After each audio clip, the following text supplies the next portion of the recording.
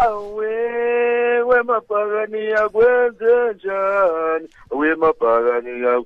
Awe, wemapagani yakwenze njani? Wemapagani amasijiwa kangaka pagani.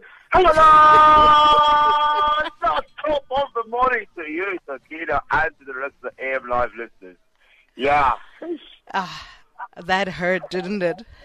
This was the several told.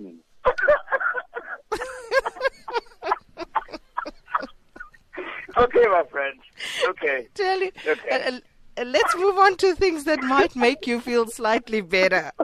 Asian shares rising, Clive. That's not too bad. And obviously those expectations for US Fed to raise the interest rates highly unlikely at this point. That's what they say, but, there was a guy from JP Morgan who came on this morning on Bloomberg and said that in actual fact, that should not be the reason why the US shouldn't raise interest rates, because obviously there are other factors as well that are involved in it. Not just the GDP numbers. So I reckon I agree with him, because we know that obviously the Fed has changed its stance, Sakina, over the last couple of months. We know we're supposed to be having at least four interest rate hikes this year, but obviously because of different circumstances that we find ourselves in, including the likes of Brexit, has created a little bit of tension. So what we're seeing this morning, on the early hours this morning, the Asian markets did rise. They went up very much positively. We welcome Japan as well, which came in very strongly. But the Nikkei itself was flat, making a loss of 1.5%. Obviously, we're still concerned about what's going to be happening with the stimulus in this particular case. And so that was a little bit disappointing to see. The shares, if you look at most companies that were there, the energy stocks are the ones that led the markets in the Asian markets this morning. And you have obviously the US GDP, which increased at 1.2%, an annual rate which is less than half of the economists expected. So that did bring us a little bit of sluggishness in the early hours, but it then recovered very strongly as we see the MSCI Asia Pacific increasing there by 1.1%. That means just on this week, it has risen today alone far much better than it did the whole of last week, which is quite positive news. And then China's purchasing managing index contracting on that territory there as we look at that report, Clive? Okay, you remember I told you about these numbers. Remember they came up with a focus and a forecast itself. I said, let's wait for what HSBC says first, and then we'll see if these numbers correlate. But again, the Chinese, I must have seen this, they've done it again. The PMI unexpectedly slips into contraction territory, meaning obviously that China's real GDP has shown a decline again for the second consecutive quarter.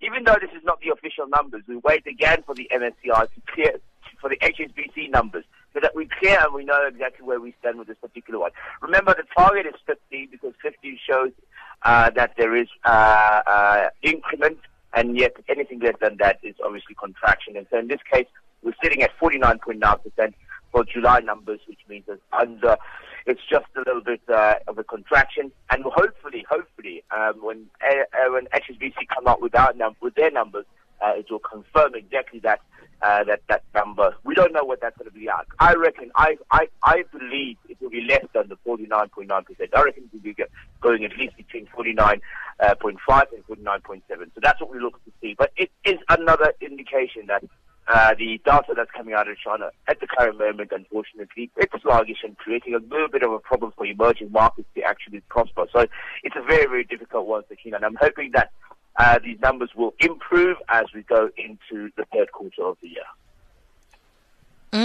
And it really came off easy on the tongue this morning, 13.88 to the US dollar. But I see Morgan Stanley warning forex traders that the worst is yet to come for the dollar. Well, the one thing that we must know, I mean, I was very impressed to see the rand strengthen that much on Friday, and it helped a number of the stocks that have been very sluggish on the JSE. The dollar is set to fall by about 5% in the next few months. That is according to Morgan Stanley. We don't know where they get the data from, but I reckon one of the things, that the elements that they will put into prospects there would be the fact that the energy stocks have been a little bit sluggish, specifically on the oil side as well. If you look at the oil companies, the major oil companies, I'm talking about your BPs of the world in the US, those companies have been rather, unfortunately, being underperforming. And the results of thereof, they will be taking out those results during this quarter. So that's probably the reason why you would expect Morgan Stanley to come out very strongly saying that they're warning. But I just want to tell you, this particular market, the Forex market, is about a $4 trillion market. So in a way, whether it's exchanges or not, what's going to be fundamentally important is for positioning. So if you're using algorithms, it's fine, but just make sure that you're aware that there might be a dip of about 5% that is predicted by Morgan Stanley that would happen in the next quarter or two.